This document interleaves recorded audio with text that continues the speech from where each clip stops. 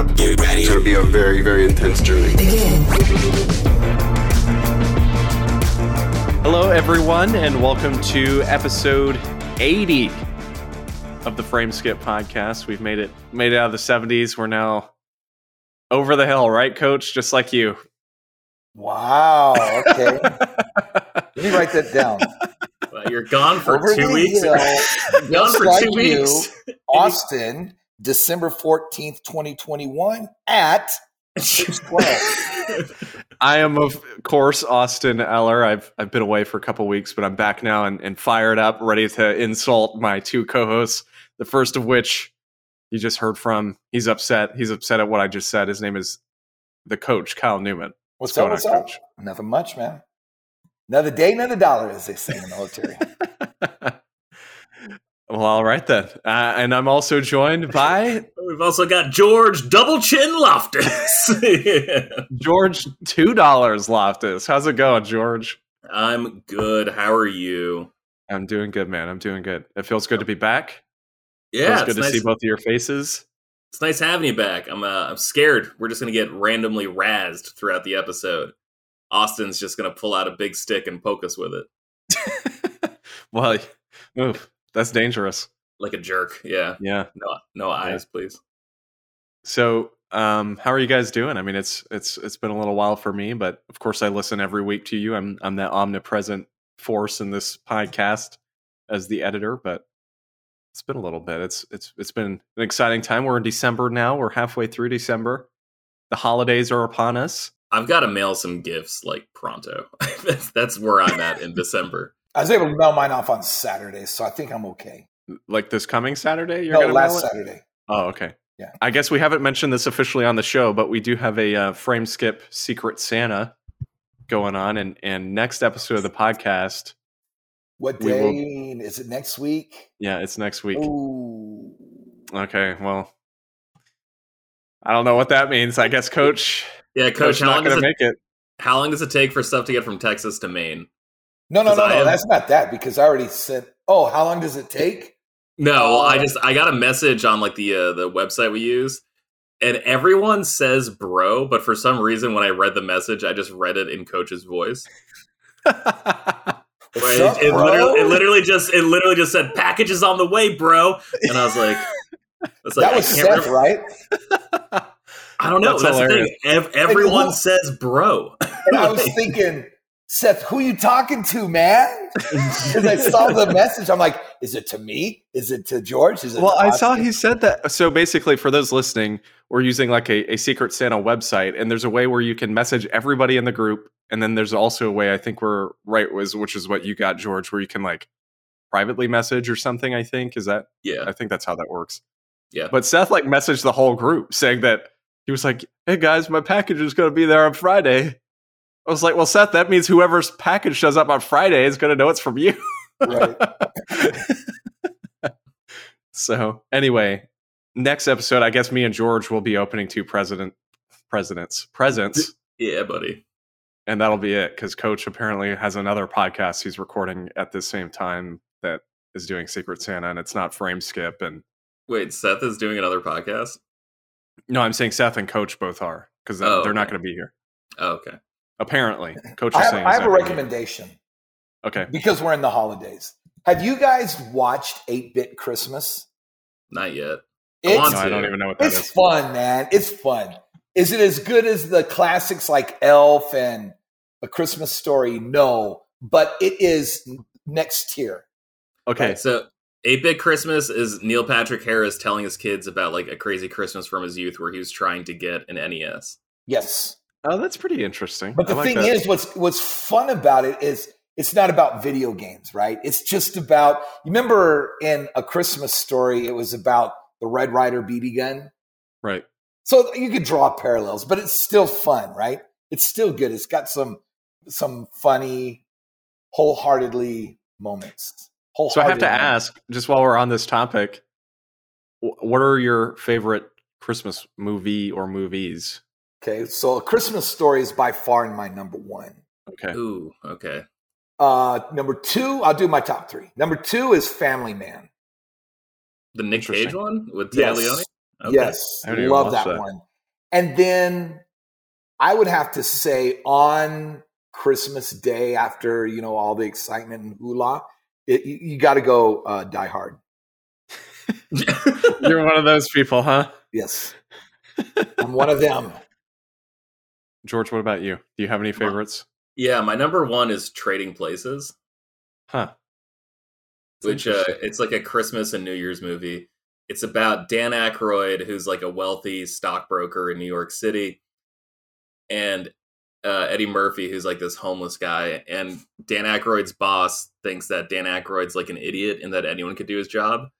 So he bets his super rich brother $1 that they could put anyone in that job and they do just as well. So they like ruin Dan Aykroyd's life and put Eddie Murphy in Dan Aykroyd's job. And then they like find out what happened to them, and it's about them trying to get revenge on the brothers. It's really, really funny. Oh, wow. I have to watch that. I've never seen it. That movie's hilarious. Also, it's got Jamie Lee Curtis topless in that movie, so it meant a lot to like that's a Christmas gift. Yeah, meant a lot to prepubescent George. Besides that, I don't like folding in the like Iron Man 3 takes place during Christmas. No, I don't care. Die Hard takes place during Christmas. I'm like, it's not like in the spirit of Christmas. Right. Like just because it happens at the same time. Well, like, is Harry Potter a Christmas movie? Because, Christmas happens in that movie too. No, you relate it. They also mention Christmas in the background of that movie, so I guess it counts, right? I really enjoyed Nightmare Before Christmas. And then, what's the one with Seth Rogen? I think I know what you're talking about. The night before. That one was on sale last Christmas when I was like drunk and wrapping gifts on Christmas Eve. So I bought that, and I was up until 4:00 in the morning because I didn't wrap any presents. I was just watching that movie. I thought it was so funny. But yeah, I actually love rom-coms. So like, I love The Holiday. Yeah. I love Love Actually. And usually every year Netflix adds a whole bunch of garbage that I'll just watch everything. How about you, Austin? My favorite, just because this was like a Christmas tradition in our household every year when I was a kid, is National Lampoon's Christmas Vacation. Yeah. So I adore that movie. And I bring that up because Andy and I just went and saw it in theaters the other night, which was awesome. Ooh, the classic movie night at your at AMC or whatever. Yeah. So I just adore that movie, and I'm trying to think of my other favorites. I know pretty generic, but I do love Elf. I think that's such a good movie. And I mean, know what my third would be. It's probably like one of the strongest contenders for like best Christmas movie of the last like 15 years, right? Elf, right? Yeah, like that Favreau's first movie he directed. Yeah, it gets a lot of crap. Gets a lot of crap, but it's really good. And then I guess this was just like a product of my time, I guess, since I'm younger. But I did love the first like Santa Claus movie with Tim Allen when I was younger. Oh gosh, yes, it's such a good movie. Those are classics. Yeah, definitely classics. Easy. So, never seen it. Really? What? Yeah, it's surprising. Oh yeah, it is. It's good. Good laughs. Well, good transition point though, because you know what is a good Thanksgiving movie? Spider-Man 1. Ooh, that's right. Okay, see, that's the equivalent. Right. Saying Die Hard is a Christmas movie is like saying Spider-Man 1 is a Thanksgiving movie. Oh yes, on the top 3 favorite Thanksgiving movies, Spider-Man 1 is at the top. Yeah, it's that. It's The New World starring Christian Bale by director Terrence Malick.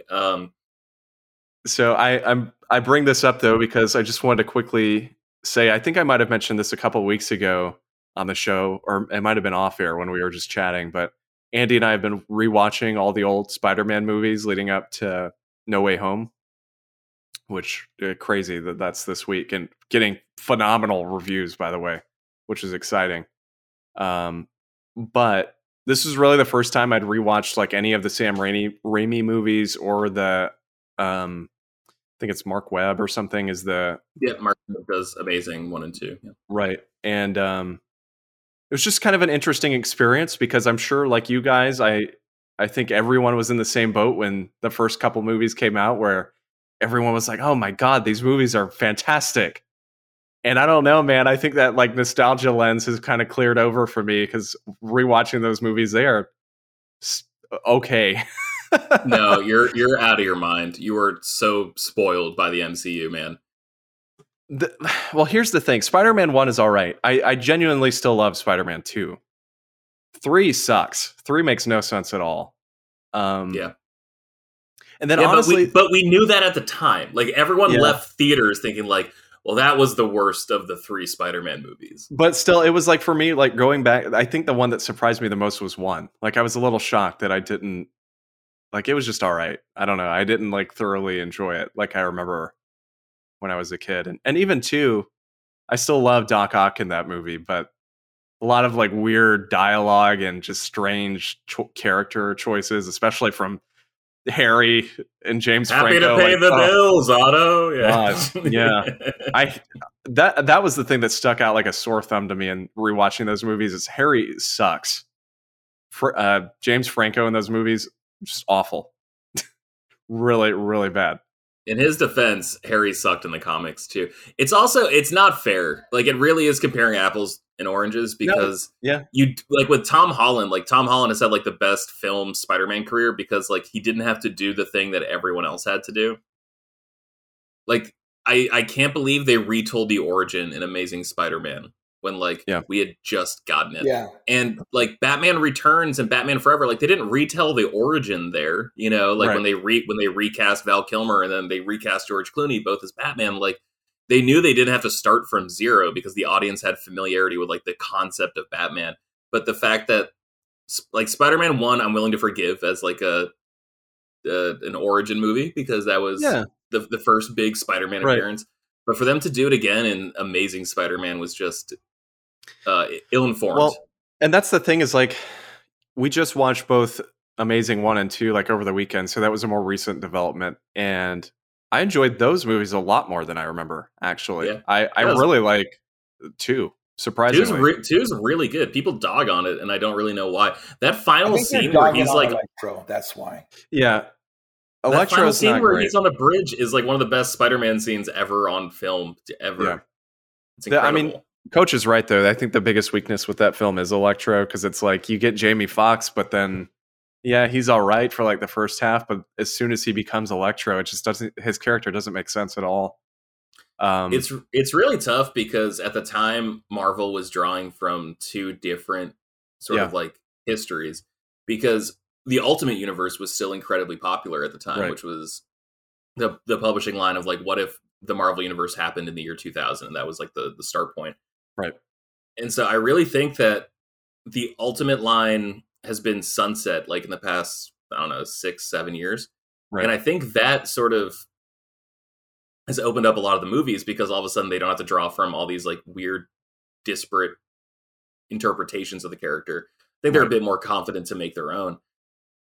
And you can hear things like this on a brand new podcast coming to you this Friday. The trailer comes out tomorrow. It's a short box summary. I'm the host. It is all about comic book and comic book culture. The first 3 episodes cover Avengers Disassembled, covers Blade, and we also have a mailbag already. Our second episode was a mailbag. Look how lucky we are to have questions already. But no, I think it's like I think those movies are severely underrated, the Amazing Spider-Man movies, because it's like the guy who did 500 Days of Summer got to do a Spider-Man movie. Like that's incredible.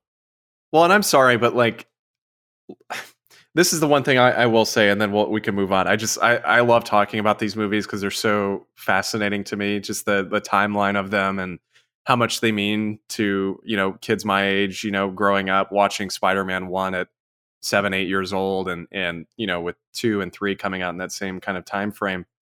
The thing that really stuck out to me was how much better of a Spider-Man Andrew Garfield is than Tobey Maguire.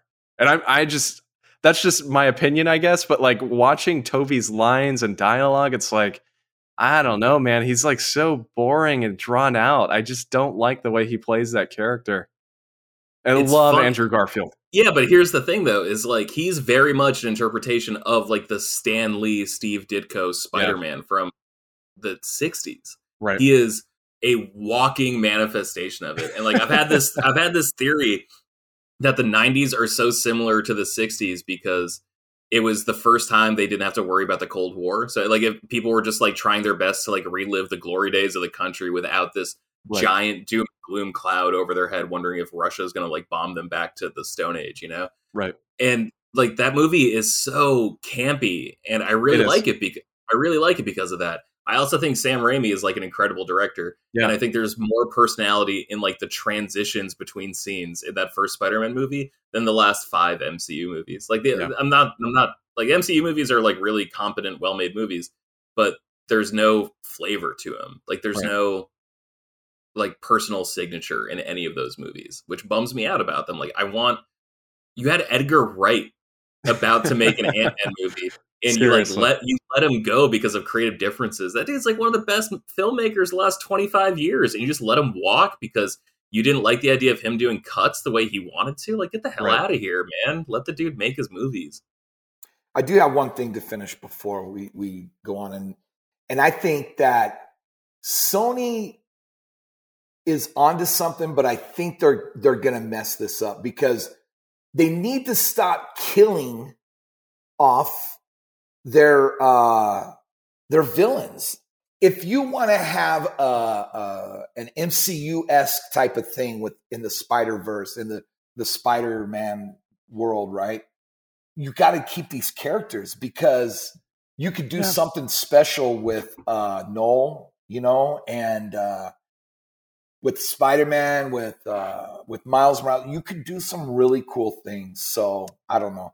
I will say I feel like the MCU has that issue too, though, where like probably at least 3/4 of the movies, the villains die, which is like kind of an interesting dilemma because obviously in the comics, I mean, people die every now and then in the comics, but it's also like, you know, they're going to come back immediately, basically. And so they typically don't have much consequence. But at least in the MCU so far, things have stayed pretty static. So no, you're right, though, Coach. I think that's a good point. I was gonna. I have like a scorecard actually of like the status of villains in the MCU. If you guys want, I just wrote this. I just read this for my website. Yeah. Original Iron Man, Obadiah Stane, the Ironmonger, KIA. The fake head of the 10 Rings, as retroactively fixed by Shang-Chi, also KIA. Incredible Hulk, Abomination, MIA. He appeared in Shang-Chi. Iron Man 2, Whiplash, KIA. Justin Hammer, incarcerated. Thor, NA. Captain America, Red Skull, MIA. Avengers, NA. Iron Man 3, Aldrich Killian, KIA. Thor, Malekith, Thor, the Dark World, Malekith, the Dark Elf, killed in action. Captain America, Winter Soldier, Bucky, Reformed, Pierce, Sitwell, Zola, killed in action. Guardians of the Galaxy, Ronan the Accuser was killed in action. Let's see, Age of Ultron, Strucker, KIA. Ultron, KIA. Probably not, though. Ant-Man, Yellow Jacket was killed. Captain America Civil War, they killed Crossbones and Russian super soldiers. Doctor Strange, they killed Caecilius and Baron Mordo. He's still alive. He's still around somewhere. We'll see what Baron Mordo is up to. Yeah. Spider-Man Homecoming, the Vulture, the Tinker, Mac Gargan, and Shocker, those are all incarcerated. So, like, those villains can still come back. In Thor, Thor Ragnarok, Hela was killed. Surtur was killed. Grandmaster was killed. Scourge was killed. In Black Panther, Ulysses Klaue was killed. Killmonger was killed. Avengers Infinity War, NA. Ant-Man and the Wasp, Bill Foster, still alive. Ghost, still alive. That's neat. In Captain Marvel, Jan Rog, Jude Law's character, he's still alive. In Avengers Endgame, Thanos just like blinked out of the universe. The Black Order blinked out of the universe. In Spider-Man Far From Home, the Molten Man was killed in action. The Hydra Man was killed in action. And Mysterio was killed in action. Black Widow, I think Taskmaster is alive. Shang-Chi, sorry, but like they killed a bunch of people in Shang-Chi too. And I haven't seen the Eternals yet. I assume they also probably ruined it there. So the MCU is just as guilty of this, except I think the multiverse is like literally them removing all stakes from their movies, where they can just go into the multiverse. Oh, Killmonger's dead. Oh no, we actually found a universe where Killmonger is actually Black Panther, and he's going to fall into our universe. So we got Killmonger back, we've got Black Panther back, and everyone has to deal with the drama of seeing, you know, Killmonger be the new Black Panther. Like, and that's going to be like their emotional stakes going forward, which I think removes all emotional stakes from everything going forward. If you can just fix whatever you want by just saying it's from a parallel Earth. But I digress. Sorry. Oh, dude, you know how awful it would be? And I know they're not going to do this, but imagine if they were like, oh yeah, Tony Stark's back. He was in another universe. We brought him back over to this one. Well, that's the thing. Like they're not gonna bring back Robert Downey. They're gonna bring back like a young Robert Downey, like a new kid, or like I think they've announced that Riri Williams is going to be in the MCU, but like I don't know if that's Riri Williams as Riri Williams, who appeared like in the MCU alongside Tony Stark, like in the comics did, or if she's just like for all intents and purposes just Tony Stark in another universe, where like she's the daughter of like an industrialist and war manufacturer, like a weapons manufacturer. Like I don't know. That's the only thing that like makes me apprehensive is like you guys have carte blanche to do whatever you want, and as soon as you open that possibility, nothing really matters the way it used to. How do you think their momentum is going with this round of movies? You remember the excitement when we phase 1 going into phase 2? What do you think people's excitement level is right now? I think movie-wise, it's gotten off to a little rocky start, to be honest, because like I know a lot of people just didn't really care for Black Widow. I know people enjoyed Shang-Chi a lot, and Eternals, obviously. I mean, that's just a mixed bag for most people, even though I loved it. But it's been interesting because we went and saw Eternals and Shang-Chi opening night in like a pretty heavily populated city, and those theaters were probably like a quarter full. It's a pandemic. So, I'm like scared to go to the theaters. I'm debating so hard. If I can convince my friend Ben to go see Spider-Man, like the dude who I saw Iron Man 1 with in theaters, like in high school, the guy who like we ditched early from something to go see Spider-Man 3 together. Like if I can convince him to go see Far From Home this weekend, I don't know. He's got to talk to his wife. He's got to like figure out what to do with his 2 kids. Right. But if I can do that, like we're going. But like even then, I'm like terrified. I'm like, do I stand in the back of the theater away from everyone? Like no, and I get that, and I'm not. I understand that as part of the conversation too. But I guess what I'm trying to get at is with Far From Home, like at least here in that same theater, tickets sold out like immediately for every single showing on opening night. So it's been just kind of an interesting ride. And I think you're right. I think the pandemic does play a role in those sales, but I think it's also, I think it also is a hype factor. Which is interesting because I feel like a lot of people just praised the MCU shows earlier this year, as far as WandaVision and Falcon and Winter Soldier and Loki. But I don't really feel like that same excitement has really carried over to these first few movies, at least. I think that's changing with Far From Home. I think a lot of people are excited for Far From Home, but it's just interesting. Right. I've enjoyed every movie that they've put out. Same. Yeah. Okay. But it seems like in the 90s, 2000s, where these movies, they weren't connected in any way. There wasn't any overarching story that's biting in. Sure, at the end we get the little the scenes after the credits, right? The post-credit scenes. Right. We get that, but it seems like their origin stories, which is fine because we don't know anything about Eternals, we don't know anything about Shang-Chi, but there's no like. At least we knew, okay, Avengers Unite, right? We knew that was going to happen. We don't know what's going to happen right now, and after how many movies have been out? Is this Spider-Man is going to be the 4th one, right? Yeah, it'll be the 4th one.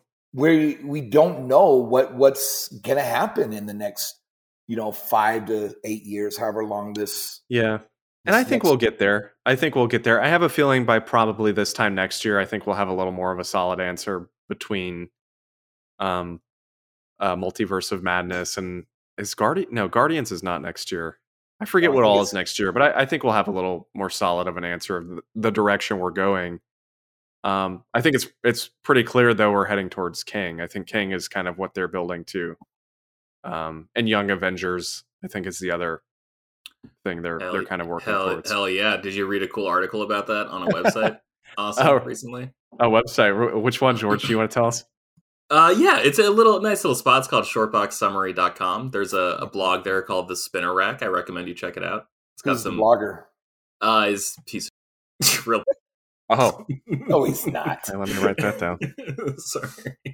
Write that one. He's okay. He's fine. Better podcaster though, except when he swears. But he has a podcast. He's super explicit. You'll love it. I'm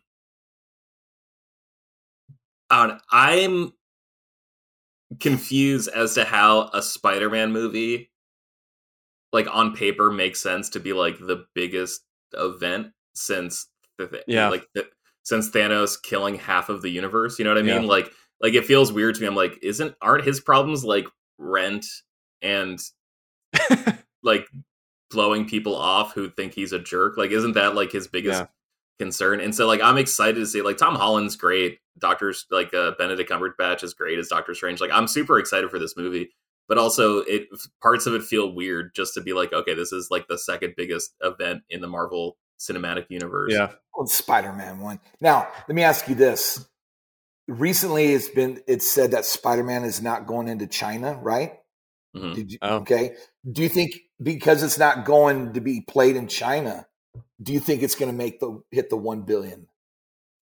Yeah, I think it's going to hit 1 billion, no problem.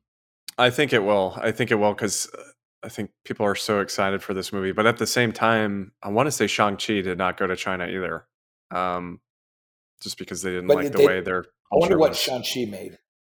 Yeah, Shang-Chi was kind of low, if I'm remembering correctly, but not like low for an MCU, or not like low for a normal movie, just a little low for an MCU movie. It was such an entertaining movie, man. Oh yeah, that's the best one. Yeah, I would say of this phase.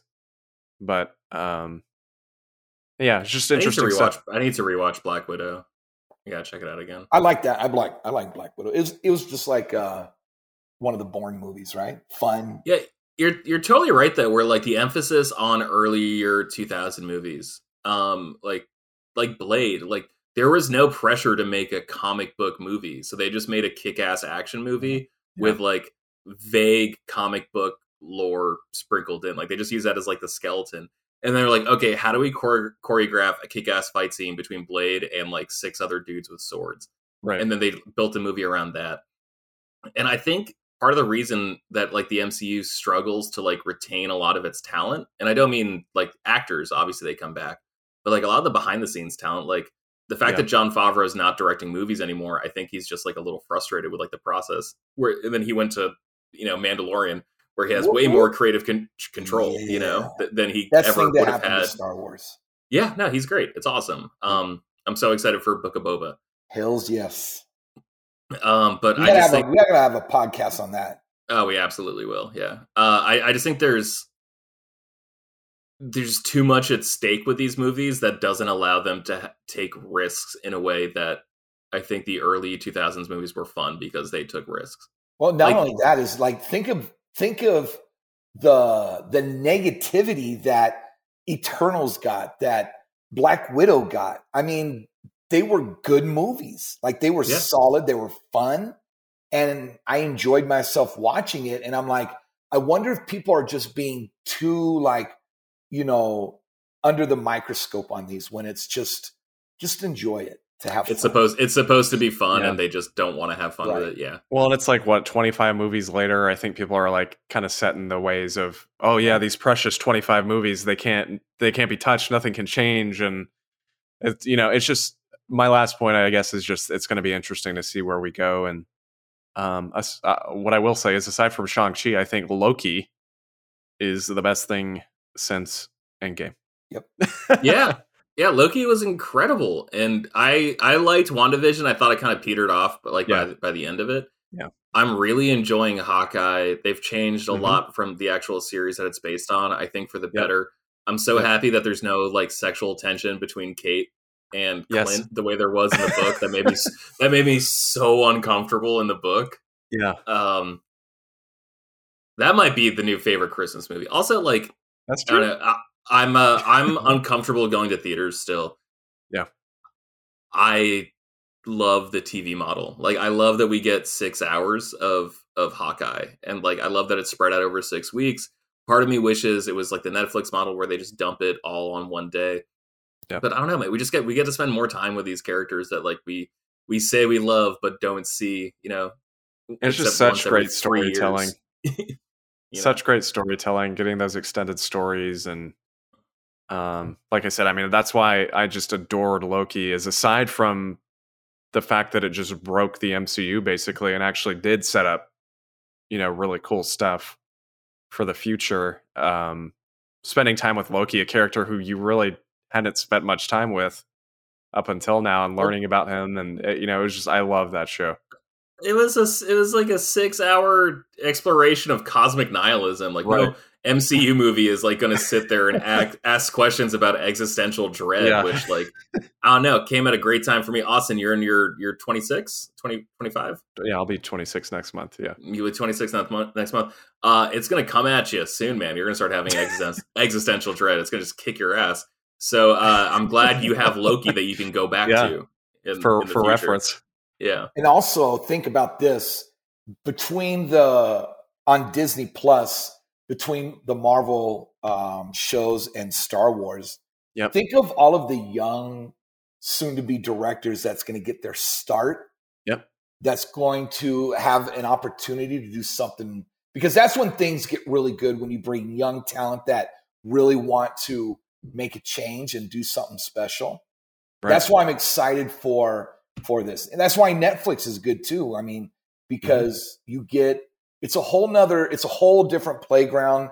And I just think really artistic, talented people, they're going to be able to have a chance to shine. Kind of like how when indie games started to come into focus, same thing with developers, Right.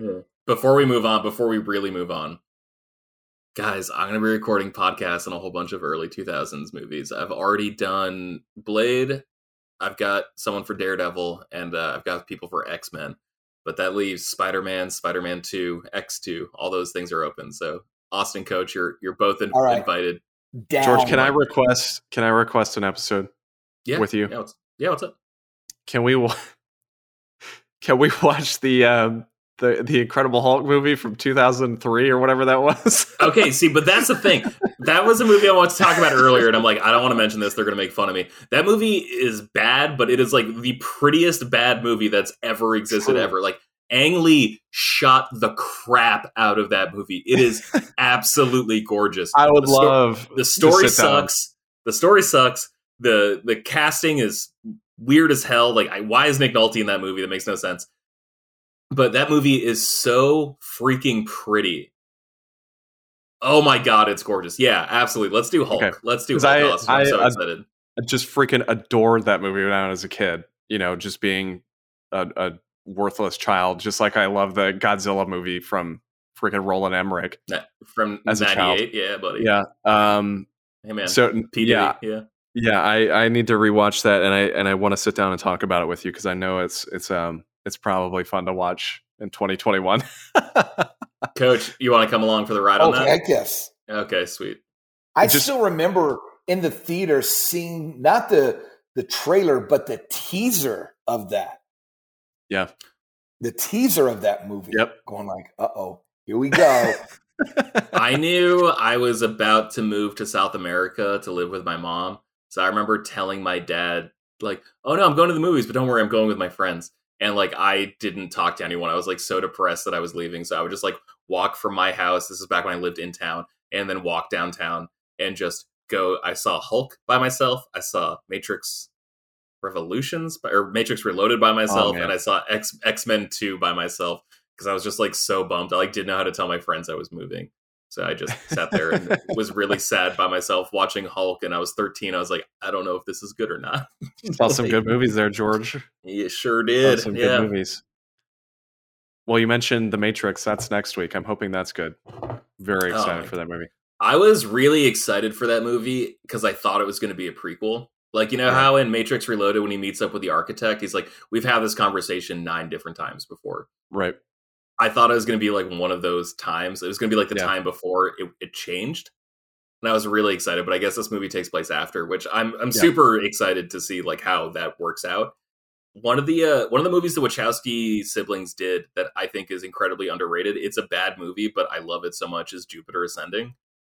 I've never seen that movie. It is not great, but it should have been 3 movies. Like, that is absolutely had enough material to be a trilogy. I think it would have done them a lot of favors. But there's just so much I love about that movie. So like, I'll follow any Wachowski into whatever foxhole they want me in. I'm there. So it's not what I thought it was going to be, but I'm still amped as hell for this movie. Just for some, we'll move off this topic, but a good transition point. I was kind of curious about this. I just thought of this. We had the Game Awards last week, and we did some predictions. George, I know you've got the final tally. Yeah, I've got the list. Go on and give it. I've got the list right here. I'm going to read through all the categories because Coach said he didn't watch it, so I want you to hear our guesses. And Elijah, unfortunately, couldn't be here. He's not feeling well. So, Austin, if you want to give some logic behind your selections, feel free to jump in. For innovation in accessibility, Elijah won, correctly predicting Forza Horizon 5. Austin guessed Ratchet and Clank. I guessed Far Cry 6. I don't think we need to explain that one. Those games do a great job of making themselves more accessible, and Forza was, I guess, the one that stood out. Yep. Microsoft pushes that. Yeah, they do. With all their games. That's like, they're the first ones to really I disagree. Be out there. I think PlayStation was like the first ones to really do it, because the first time I really heard about accessibility and all these different things that people could change was Last of Us 2. That was like the first time I remember like a first party game sticking out. I think third party usually does a better job, to be honest. You might be right, but you do also have to think back to when they released that accessibility controller. Sure, for the Xbox, which was I don't know how long ago that was at this point, but I know that was a pretty big deal. 3 years ago, I think. Yeah, something like that. Yeah, discounting that. I just mean like in terms of software. Yeah, both are definitely focused on it at this point, though. Is Nintendo doing anything in that measure? I'm not sure about Nintendo. I don't know. I want to say the answer is no. Yeah, it sucks because like the two colors that like colorblind people can't see are like red and green, and it's just like, well, sucks that there's two pretty important characters or like every important character, I guess. Like, oh yeah, it's like Mario and Luigi, and I'm like, there's Link, there's Yoshi, there's just a lot of green. Sorry, Austin, I'll Venmo you this time. Let's see, most anticipated, we all guessed correctly. It was Elden Ring. Best multiplayer, Elijah and Austin correctly guessed It Takes Two. I guessed Back 4 Blood. Best sim/strategy game, we all went with Flight Sim. It was Age of Empires 4. What a disappointment. Yeah, right? Especially every review I read of Age of Empires is like, this game is basically just Age of Empires 3 with like a couple fixes. Except this one new faction, the Mongolians are kind of cool. That was what every review said. And then whatever. What do I know? What do any of us know? Best sports/racing, we all guessed correctly. Forza Horizon 5. Best family title, we were all wrong. Elijah and Austin said Super Mario 3D World. I said Mario Party Superstars. The correct answer was It Takes Two. Which, just insane pick. Because I said it whenever we did the pre-show, the predictions. But I would not choose It Takes Two for best family game because I don't really think it's a family-oriented story. No, it's really not. It's about two parents getting a divorce. So. Yeah. Oh, God. And like a super horny book trying to get them back together. Yeah. Best fighting game, we all guessed correctly. It was Guilty Gear Strive. Best role-playing game, Elijah said Cyberpunk. I said Shin Megami Tensei 5. Austin was correct. It was Tales of Arise. Best action game, Elijah and Austin guessed Returnal. I guessed Deathloop. I was wrong. Returnal was the winner. Best action adventure, I guessed Guardians of the Galaxy. Elijah guessed Resident Evil Village. Austin guessed correctly. It was Metroid Dread. Best performance, I said Anton Castillo. Austin said Juliana from Deathloop. Elijah said Colt from Deathloop. And it was actually Maggie Robertson who played Lady Dimitrescu from Resident Evil 8. Best audio design, I guessed Returnal. Elijah and Austin guessed correctly. It was Forza Horizon 5. Best score in music, Austin guessed Guardians of the Galaxy. Elijah and I guessed Nier Replicant. It was Nier Replicant. Best art direction, I said Psychonauts. Austin and Elijah said Kena, Bridge of Spirits. It was Deathloop, which makes sense. That game has really cool. Did you guys vote every category? No, we just got a couple more. Oh, okay. Best narrative, Elijah said Life is Strange, True Colors. Austin said Deathloop. I won. I'm the winner, and everyone knows that best narrative is the most important award every year. So I won the competition this year with Guardians of the Galaxy. Best debut indie, Elijah said Kena, Bridge of Spirits. I said Forgotten City. Elijah was, of course, right. And that was pretty much all we got correct. Final tally, I was in third place with 5 correct guesses. Austin was in second with 8, and Elijah won overall with 9. So congrats, Elijah. Good for you, Elijah. You did it, Elijah. Okay, George, what do you think he's going to make us play? He's not on this week, but for those listening, when he's back next week, he's going to tell us we have to play a game. That was the bet. It's going to be Doki Doki Literature Club. I feel like wait, what's the bet?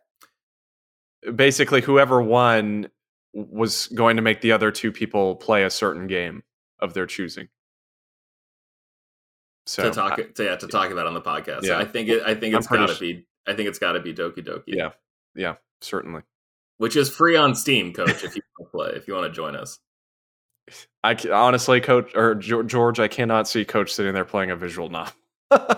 Yeah, but I can play it on my MacBook, like my crappy little 5-year-old MacBook. So if it's one of those things where like you're in bed, you got like your laptop on your tummy, giving you a little ache, a little burn on your belly button, you just click through things. I don't know. I can see Coach playing it. That's what I'm I'm looking at pictures. Are you kidding me? Coach is looking at pictures of Doki Doki. Yeah. Oh. Well, I think Elijah told Seth to play that game, and Seth was like really against it until the game like pops off apparently, and then Seth was just all in. Like he was just hog wild about that game. He loved it. I mean the reality is I feel like that's a game I would enjoy.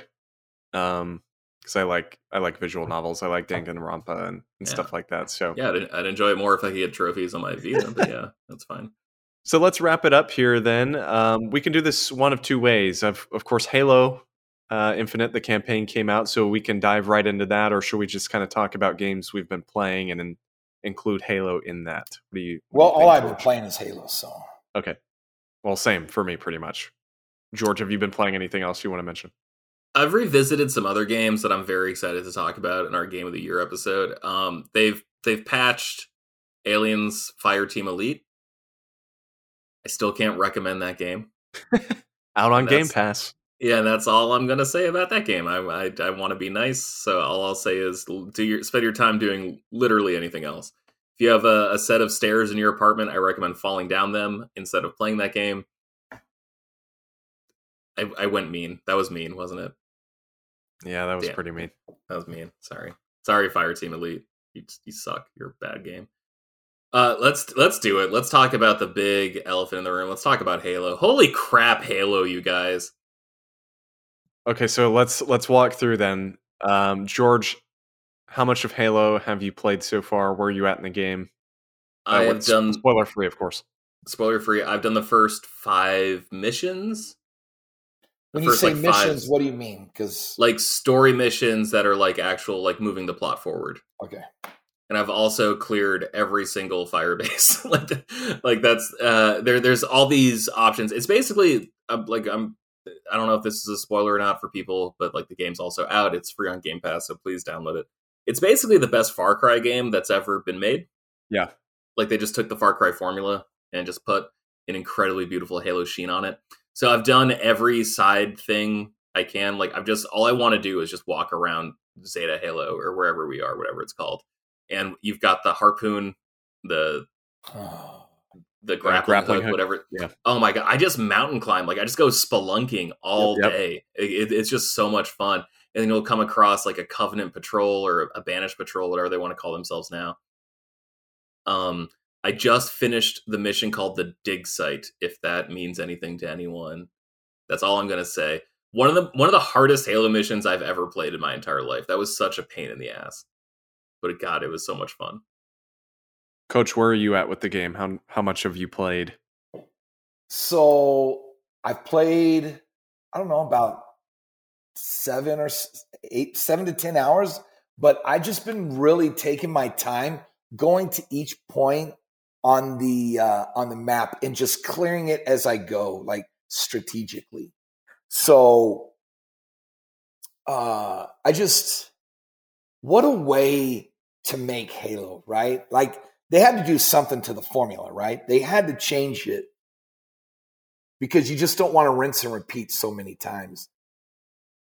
But to be able to like choose your path on how you want the game to progress is brilliant. And of course, 343, one thing you never complained about as far as the campaigns is gameplay wise, it was always good. It was just the story that was always lacking, right? 100%. So I knew going into this that the gameplay was going to be on point. The weapons, I like the weapons. The Guardian weapons were fun in Halo 5, but these weapons I really like, right? Of the Banished. And it's different and it's fresh. And I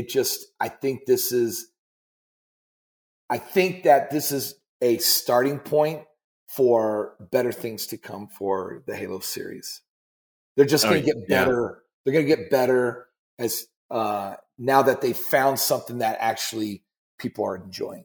Yeah, I agree, because I mean 4 and 5. Look, I liked 4 actually. I enjoyed 4 quite a bit. Yeah, 4 I think is like a legit good game. Yeah, 5. I mean, basically what you said, Coach. The story was horrendous, but the gameplay was good at least. So they at least had that right. But I think this is the first time where I feel like they've truly nailed Halo. Like they've gotten the Halo feel, they've gotten the story, they've got the gameplay.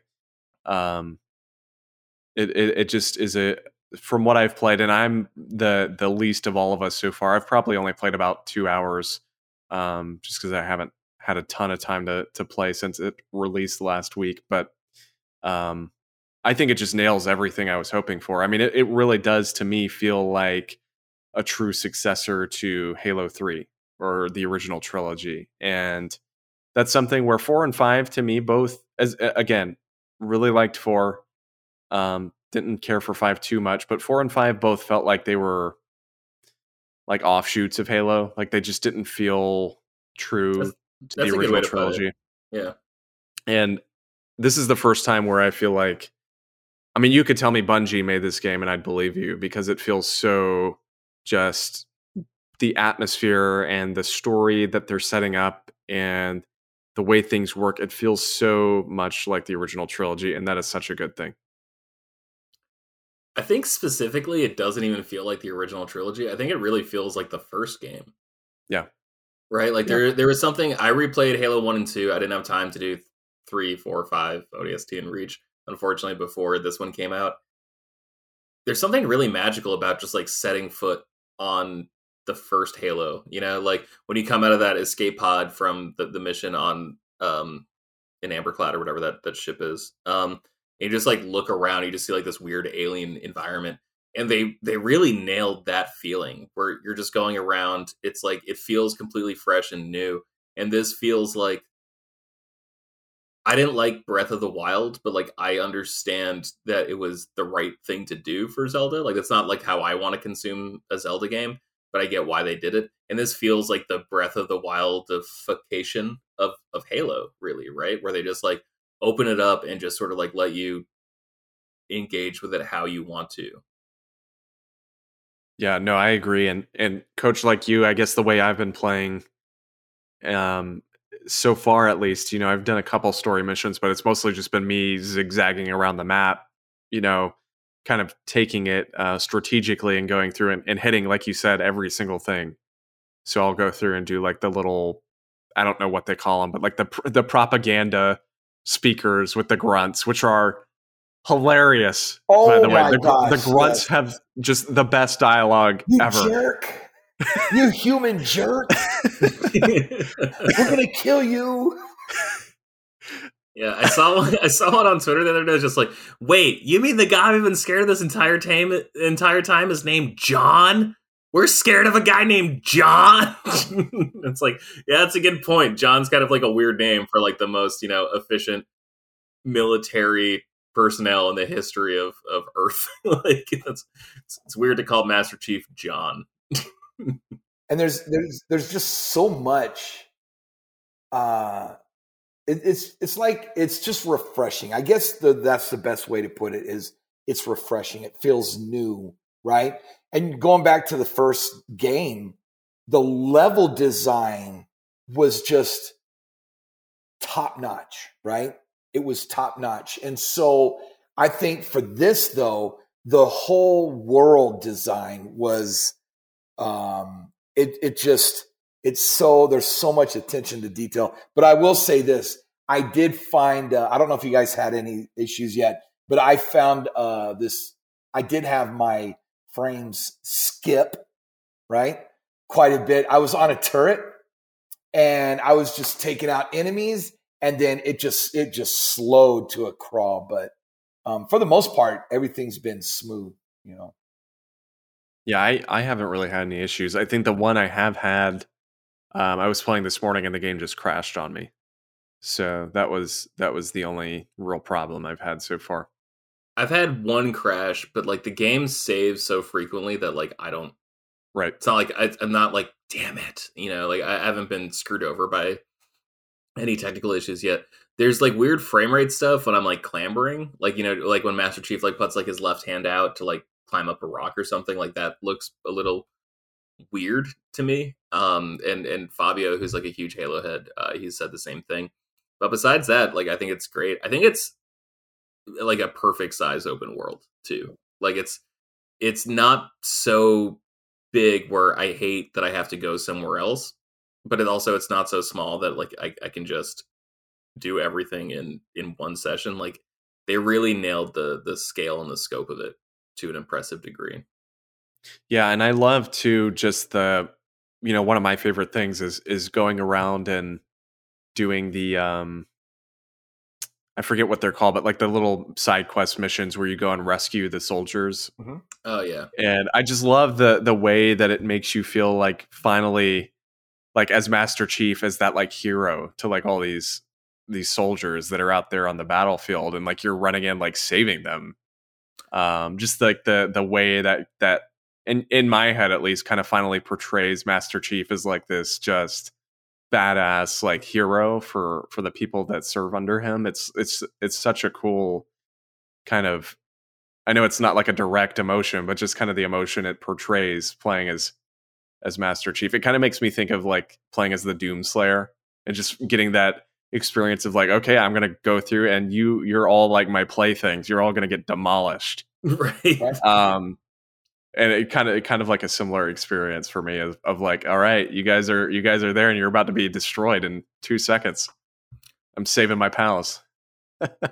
One thing I love too is that the Marines you do rescue, like they're not pushovers in this game. I feel like in previous Halo games, you'd have Marines tag along with you, but they'd only be with you for like a few minutes because it didn't take enough damage to knock them out. But like they're actually like competent, good AI companions in this game. Like, and they'll so bust your balls too. Like, yeah, you're like, if I'm like, okay, I need to use the restroom quick. When I come back out here, I'm saying, "Are you okay, Chief? What's wrong?" You know, they're like, they're kind of like mess with you, right? So yeah. What I tend to do real quick, is once I rescue, I'll find my next objective, and I have to kind of go slow. But if you find a good path where you don't have to go through any crazy rocks, which is kind of hard, right? They will fight with you, and it will make you don't have to go in just guns a-blazing. You will have like 4 or 5 guys with you taking down an objective. So I'll go slower, but I'll keep them at my side, so that way, you know. I've done that too, and it's awesome because there's some missions on the map that are called high value targets where there's just like some, you know, banished lieutenant who's got like his guard with him. And I remember rolling up to one with like 6 or 7 different Marines because like I just done like a couple different like rescue missions basically. And like it actually felt like I was like leading an attack on the banished when there's like no like command button or anything. Like it's not like Rainbow Six where you can like actually issue like directives or whatever. But it's really cool. And there's certain missions where you'll go into like a banished area and there's captured Marines. And the first couple times I came across it, I was like, oh, I'm not going to free you until I kill everyone because you're just going to die. And like in my head, I'm like emotionally like, I don't want to see you die. I want you to survive and thrive. And that way, like my head storytelling, I'm like, oh, they're doing things in the background. But I was so screwed in like one mission that I ended up just freeing them. And like they actually like saved my ass a bunch. Like they grabbed rocket launchers and they were just like shelling banished from across the map. And so like now the first thing I do is like try to free them just to get more allies. Yeah, that's what my strategy is too. Is I'll I'll see if it's okay to just make a beeline to whatever they're hooked up to, right? That electrical, whatever you want to call it. And then I'll try and get them. And then once they're loose, now they're taking on others. And then you could go get the big ones. You could go just hop in between and not have to worry. Also, how much fun is throwing stuff? Like if you get like the shock coil or whatever, just like picking up like the tubes and then it's so great. And then just throwing it. Yeah. And like using the grappling hook to like grab them from like 20 feet away or whatever and just tossing them. Oh man. When I first saw that in the gameplay trailers, I was like, okay, this is cool, but like, is this going to be like enjoyable to do over and over again? And the answer is hell yes. Oh my God. Yes, absolutely. I felt like Joe Montana. Like I was just throwing cold ropes. Like I was just doing like 80-yard like check down passes basically and just nailing these snipers. It feels so good. And like I die so much. There's one boss fight in the dig site mission that is like the most infuriating thing ever because spoilers, like you're just going up against a super tough enemy and it's a confined space and they have a gravity hammer. And it is like I died several times doing that. But man, when I finally got it, like I actually like teabagged him like in the game because I was so like it took me a half hour to do, but I finally got there and I let myself go full Halo and it felt great. I played some this morning and just on the topic of boss fights, I did one of those high value targets. And I think this is actually one of the first ones you come across, but it was the one where the guy had like the active camo and the energy sword. Yeah. It's like right near like your first like entrance into the open world. And I don't know what was wrong with me, but he just kept demolishing me. Like I couldn't find him and he kept on running up to me and just slicing my body up and just destroying me. Have you done, how many story missions have you done? I don't even know. Honestly, I'm not really sure. You will unlock something that will make encounters like that a lot easier if you progress through the story. That's all I'll say. Yeah, I definitely don't have whatever that item is. So you have grappling hooks, and that's cool. You get other stuff. You get other okay, that's like awesome. That's awesome.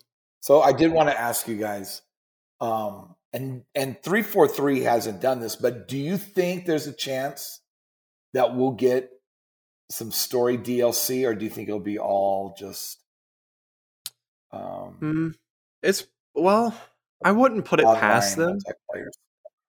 I wouldn't put it past them because with 4 they had the fire team stuff, which it wasn't direct story, like it wasn't exactly part of like the main story campaign, but it was like the series of, if I'm remembering correctly, it was like co-op missions that they added in kind of like seasonally. So you get like a chapter every month or two, and each of them would have story, and you could play them with your friends, and it was kind of interesting. It's Spartan Ops or whatever. Yeah, whatever it was called. Yeah, I can't recall the name, but I could see them doing something like that again once they release the co-op in May or whatever it's going to be, which is still ridiculous to me. But I agree that it's ridiculous. However, the first time I play a Halo game, I don't want to play with anyone. Like I want to experience it at exactly my pace.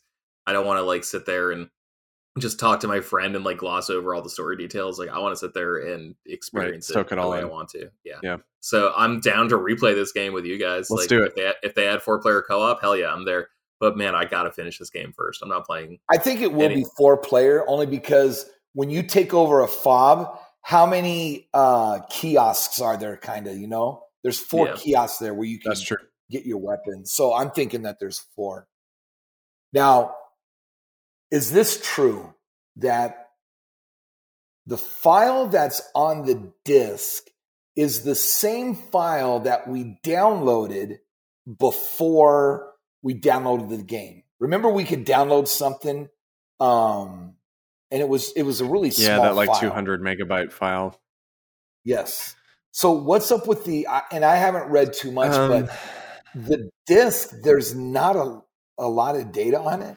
Yeah, I need to look into it a little more, but my understanding is the disc is like not the complete game, which is very odd. Yeah, it's like the launcher, right? To trigger a download of the game. Yeah, so and I get it, like it's 2021. Yeah, like most people have their Xboxes hooked up to the internet, but still, man, just for game preservation purposes, it really sucks That's the way they released the game. And my understanding is they did the same thing with Forza Horizon 5. So I'm hoping that this is not the new norm. But kind of seems like the new norm. Yeah. So anyway, though, I think we'll wrap it up there then. I mean, we're all enjoying Halo. I'm sure you'll hear our thoughts more in the coming weeks. I'm excited to dig more into it, and just really, really enjoying that game. And we'll see where it ends up on our Game of the Year lists, I guess, at the end of the year. Looking pretty good so far. Hey, wait, hold on. Sorry. Before we finish up, are there any games you want to play before we get to our Game of the Year stuff? Like, is there anything you're behind on? Yes, I have a couple. So it's going to be a real tight race to 2 weeks from today. I at bare minimum, I want to finish Halo and It Takes Two, which Andy and I are probably about halfway through It Takes Two, which is what's the last thing you did in It Takes Two? We did, the part when the book like straps you to a chair, and you're like, the first one you do like this time oriented challenge, and then the next one, I don't even remember what it is, but that's around where we're at. I think that's like a mini game you found in the game, so I don't remember that one. No. It's not a mini game. It's when you have the stopwatch, and you can control time. That one's super. Yeah. Okay, that part's awesome. Okay. Yeah, I think you're either halfway or like. Okay, you're either halfway or like 2/3 through. Yeah, so I need to do that and Halo. Originally, my goal was also going to be Resident Evil 8, but there's no way I'm not going to make it. So Halo and It Takes Two are my big ones. I'm going to propose that we also have like a retroactive Game of the Year watch in like June of next year, where we just talk about the games we didn't have time to get to, just because we don't do this for a living. We do this for fun. We do this as a hobby, but we also have to do stuff to live outside of this. Yeah. So I haven't gotten to play Scarlet Nexus yet. I'd really like to. I haven't gotten to play Tales of Arise yet. I'd really like to. I also really like paying my mortgage on time. It's just stuff like that. I think I'll have 3 games that I could really talk about or choose. Make a Call of Duty, Halo, and then Forza Horizon, because I've been kind of deep diving into it, and it's good. But right now, Halo's taking over. Yeah, same. It sucks with all this negative stuff happening at Activision and Blizzard. Hopefully, like there's like actual change that happens there, so this kind of stuff doesn't happen again. And it's a real shame, because like I know like the QA tester had nothing to do with this. Like the narrative writer for Vanguard had nothing to do with this, and like they're all of a sudden they have to feel guilty about this game they released, when like Vanguard is fantastic. Vanguard is a great Call of Duty game. I'll play it eventually. Yeah, I honestly I haven't played Call of Duty in years, but it does look good. So, all right, guys. Well, we will wrap it up there then. Thank you all for listening. Of course, if you're at this point in the show, you know where to find us, but you can let your friends know where to find us. It's always good for you to share it around. Let your friends know we're here, and tell them to listen to us if they're interested in some fun video game / MCU content, apparently, in this episode. Good discussion we had there.